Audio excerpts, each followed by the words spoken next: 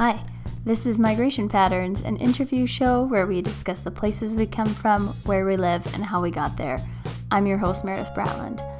This week I speak with Piyush Patel, a radio personality, also known as DJ Gulzar, who you can hear on CJSR. He is from Mumbai, India, and came to Canada when he was 15. Piyush shares his experience and how the arts helped him during the first few difficult years of negotiating his Indian and Canadian identity.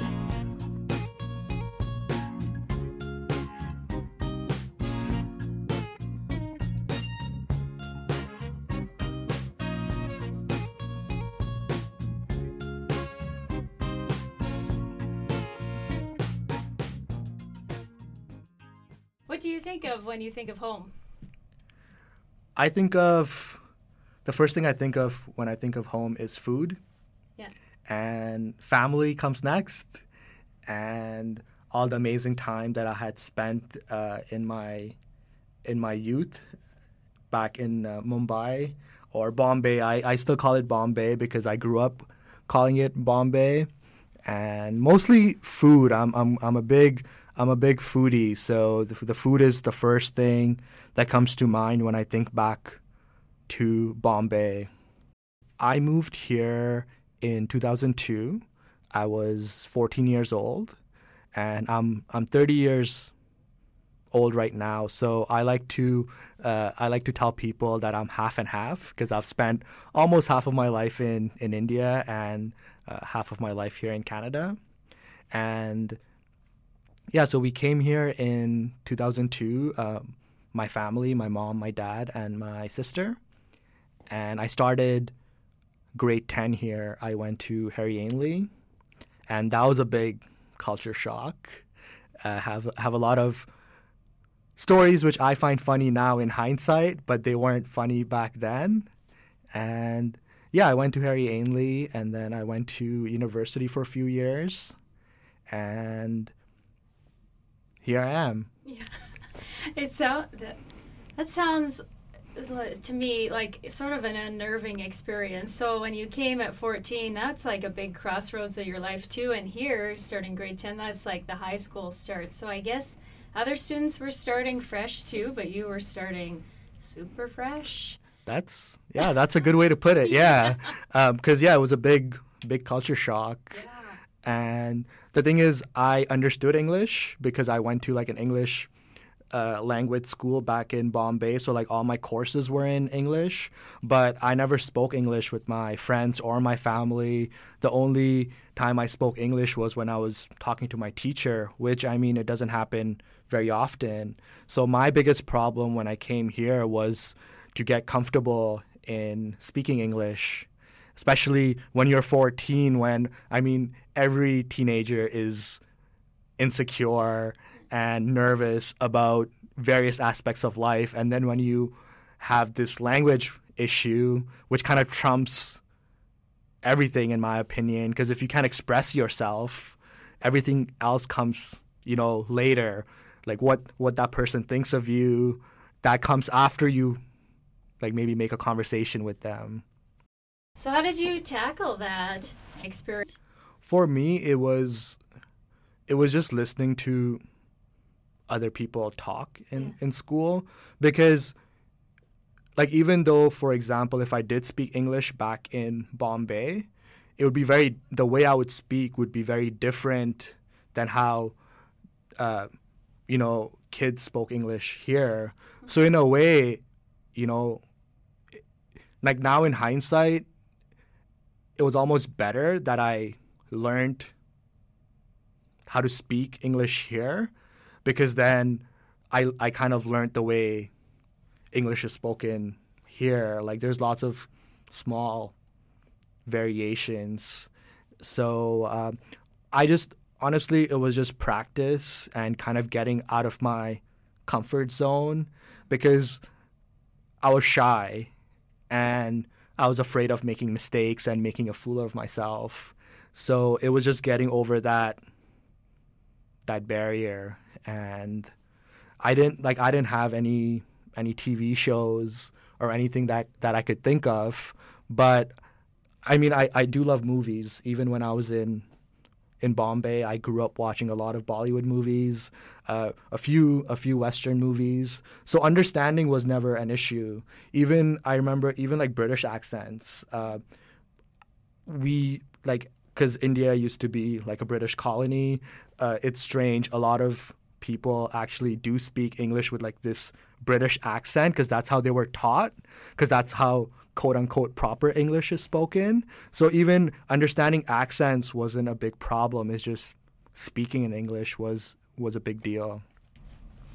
It's hard work, and everyone has different dialects, and getting your sounds weird, like your tongue to move in those ways is a huge learning curve.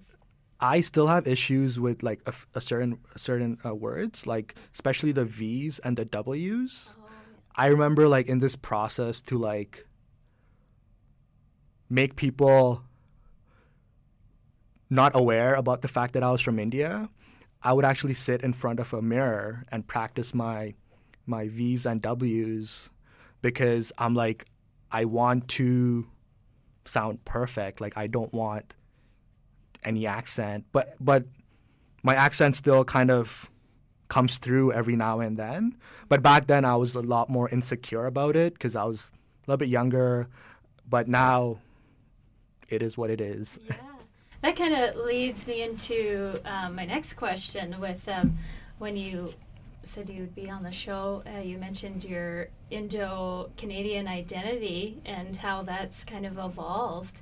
And so do you want to elaborate on that a little bit in the sense, I guess, of language and how you've come to terms in that sense, and what does that look like for you now? Right. So the best way I could describe if my journey, as it were, was it was a bit of a constant negotiation about where do I belong. Like I always used to picture like a spectrum with India on the left and then Canada on the right. And for the longest time, I just wanted to be on either one of the sides because I wanted that feeling of knowing where I belong. I wanted to feel that comfort that you get when you know where you belong. So a lot of my friends, like I used to talk about this with a few of my friends. I didn't have a lot of friends back in high school because what happened was I couldn't hang out with a lot of other Indian kids in my high school because they grew up here. The way they talk, the way they dress was different than how I used to dress. So I wasn't one of them. And at the same time, I couldn't hang out with other kids from India who had just immigrated because a lot of them had language problems to the point where they couldn't even understand English. So they're like, well, you understand English. You're pretty good at speaking English too. You can't hang out with us. So I didn't really belong anywhere in high school. Yeah. And that's why I didn't have a lot of friends back in high school. And going back to the spectrum, a few of my friends told me, you know, that's the beautiful part about Canada, that you can be in the middle of the spectrum somewhere. But at that point, I'm like, I get what you're saying, but I was just so frustrated by that point. I just wanted to belong on either side. And then over the years, I think through some experiences, I've kind of, that perspective has made more sense now, where I love being on that spectrum and not just on the extreme. So I don't know if that really answers your question. Yeah. I certainly talked a little bit about it. Yeah, no, it's really good. Yeah. I'm not super aware of like Desi culture, and so when I was looking through your Instagram feed, I saw this hashtag of like being Desi. Yeah. So I Urban Dictionary'd it. Yeah. And so is that kind of the in between then of like the Indo culture and the Canadian culture? Is that what that is, or could you explain that? Because I'm fascinated. I would love to. Yeah. So it's great that you bring it up. So the word itself, it's desi, okay, and what it means is from the homeland. So it could be it could refer to a lot of different things, because one of the things about India and the people of India is that they have moved to so many parts of the world, and India itself is so big that it could mean different parts of India. Like people might come from Mumbai or Gujarat, or even before 1947, India and Pakistan used to be the same country. So even Desi, the word Desi is used by Pakistani people, Bangladeshi people. It's a word that basically means from the homeland. So like I'm from this. Yeah. So it's a word that kind of means different things to a lot of people, but it kind of embodies that feeling of, where are you from? Well, I'm Desi, which means I'm from that particular homeland. So that's what I think I did somewhat. I think, like, if you ask someone else what the word Desi means, they might tell you something completely different, because it means different things to different people. And I like using that word because once I say that, like, I don't have to explain myself. I feel like other Desis would know what I mean when I use that as a hashtag. Yeah, that's fascinating. Thank you. So then would you like qualify it too? So it's like, I'm Jesse from Mumbai? Yeah. Yeah? You could. Oh, yeah. Okay. Because, chances are if you use that word, the next question might be, oh, like, where are you from? Like, what is your, like, the homeland that you're referring to? What is your homeland? So then you could be like, oh, I'm from Mumbai, or I'm from Gujarat, or I'm from, Kerala, or it could be, it doesn't have to be India at all. It could be Pakistan, Bangladesh, a lot of people who live in the West Indies, Caribbean, they've adopted that word as well. So it's a word that means a lot to a lot of different people. Yeah. Have you maintained a really close connection with your homeland culture since over the last 15 years? I was going to say yes, and then you mentioned over the last 15 years, and that's when I have to qualify that yes. It's actually a lot more complicated. So it's been 15 years, like I mentioned earlier, and what happened was when I first came to Canada, I was trying really hard to assimilate to the Canadian culture, and back then I thought the only way I could do that was to, how should I describe this?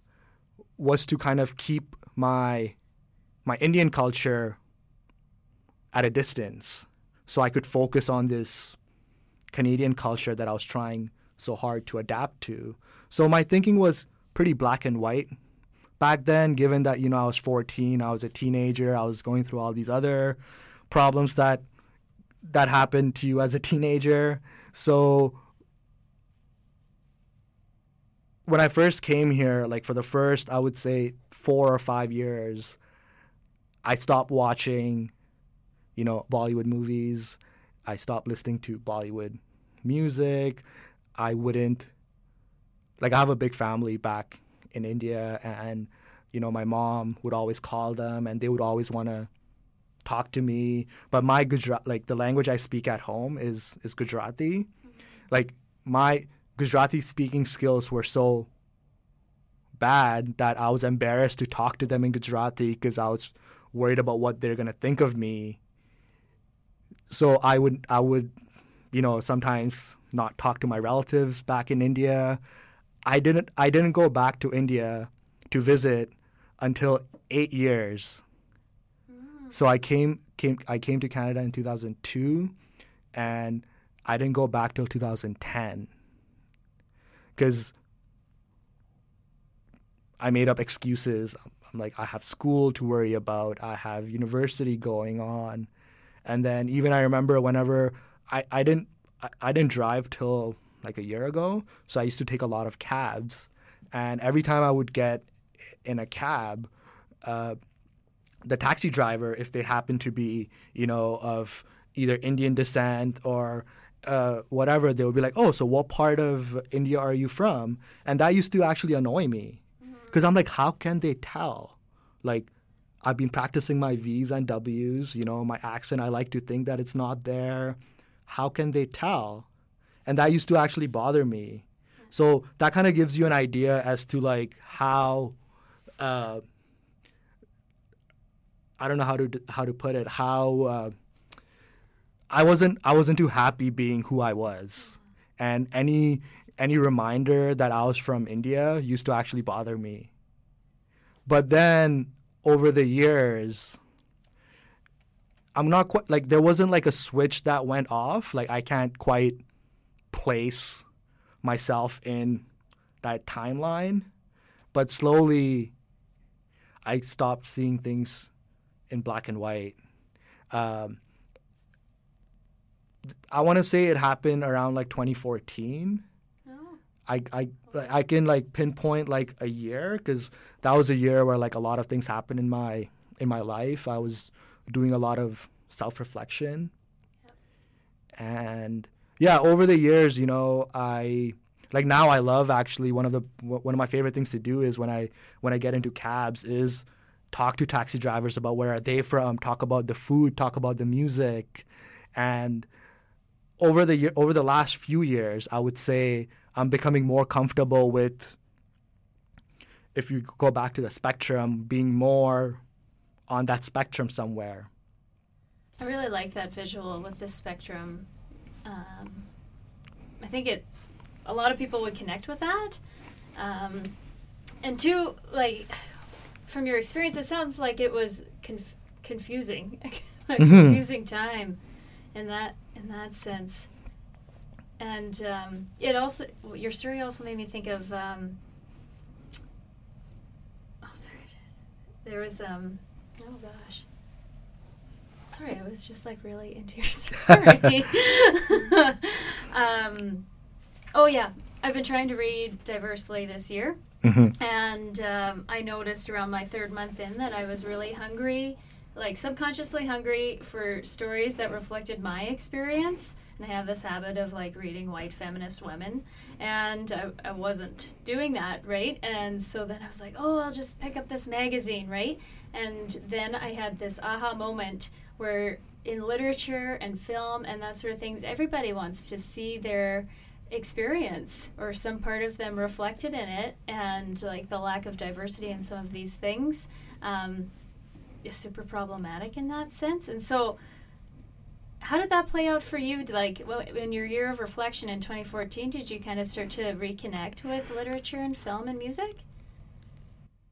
Definitely. I was always into music ever since I grew up. In India, I used to listen to a lot of, Bollywood music, but then the only exposure I had to Western music was like, Michael Jackson and Backstreet Boys and all the, the pop stuff. Yeah. And then I came here, and one of the good things about not having a lot of friends back in high school was that I had a lot of time to myself.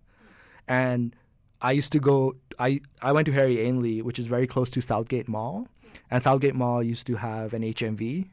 And after school, I would always go there and spend a few hours browsing the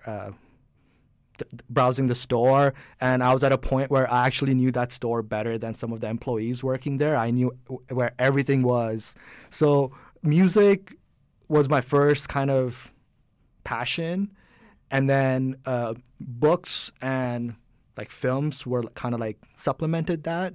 But I always look for that representation of my voice in, music, literature, films. I read a lot of books that kind of deals with that diaspora subject. Salman Rushdie, he's one of my favorites, and some of his words kind of stayed with me, and they still do at this point.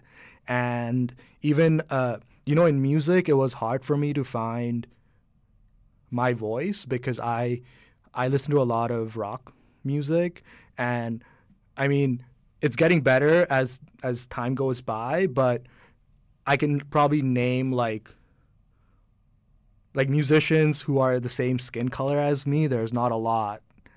So music is something that I still constantly look for, representation. But in films and movies, like I still watch a lot of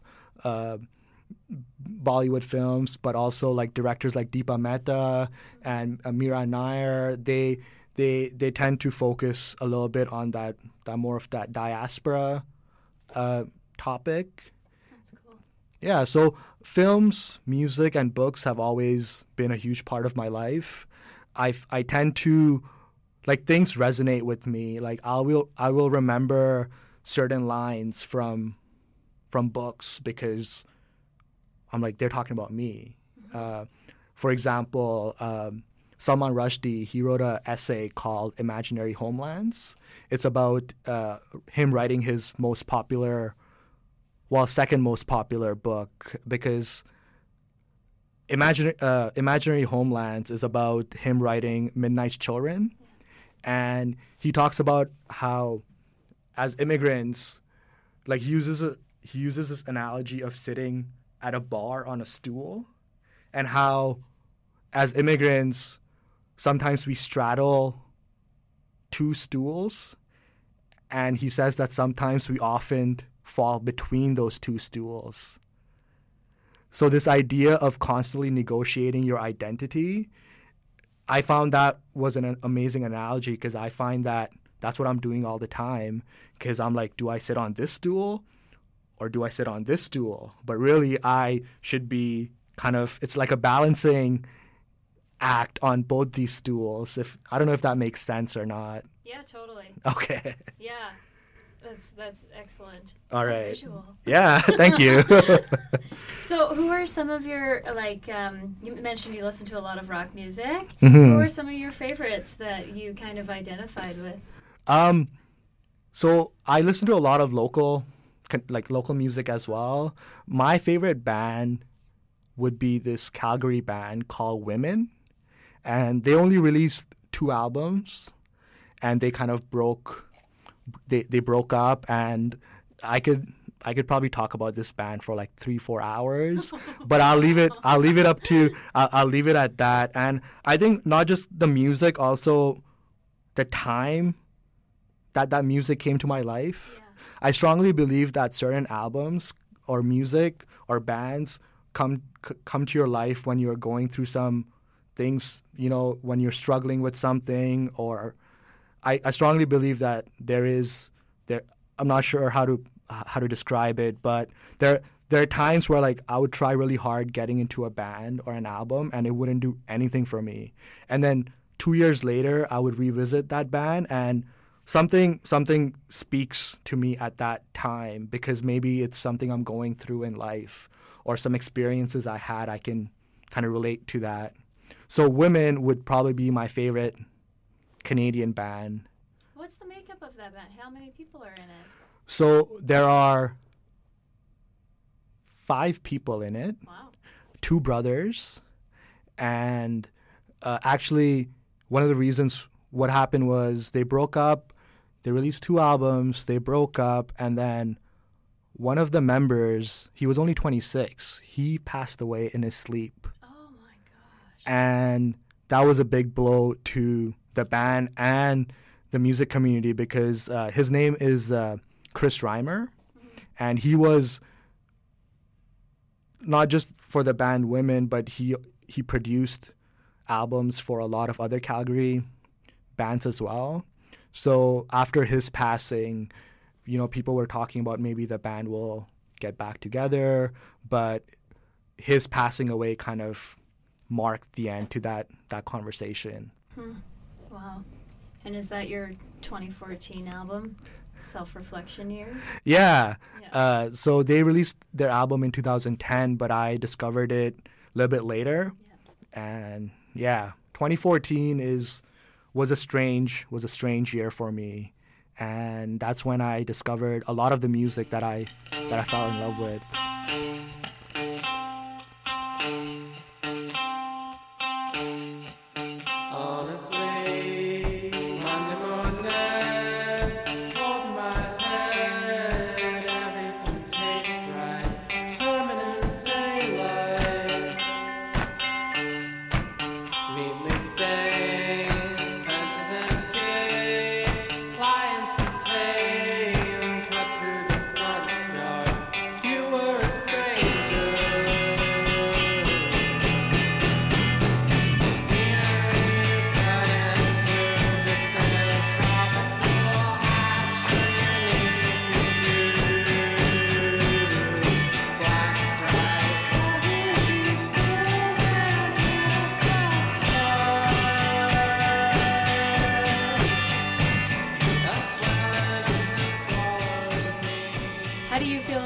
Being into Canadian after that year of 2014 where you had all that self-reflection? So the best way I can describe it is that the way I think about these dual identities has changed a lot. I tend not to put labels on things nowadays.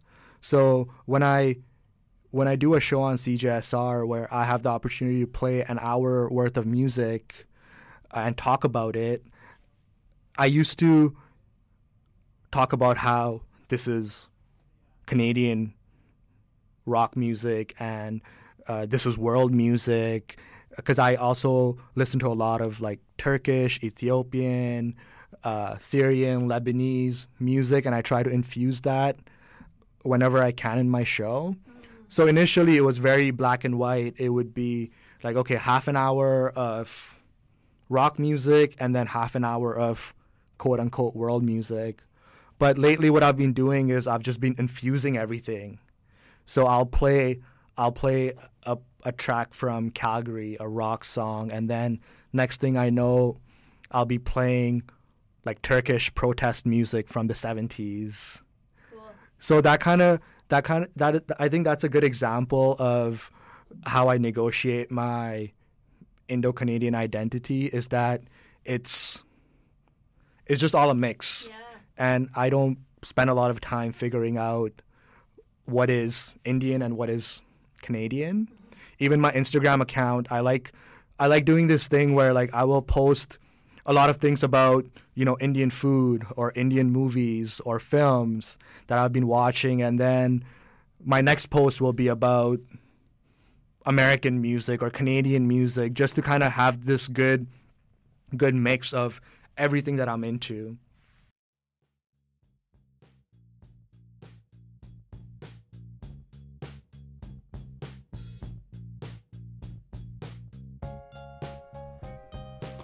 You're listening to Migration Patterns, a show about where we come from, where we live, and how we got there.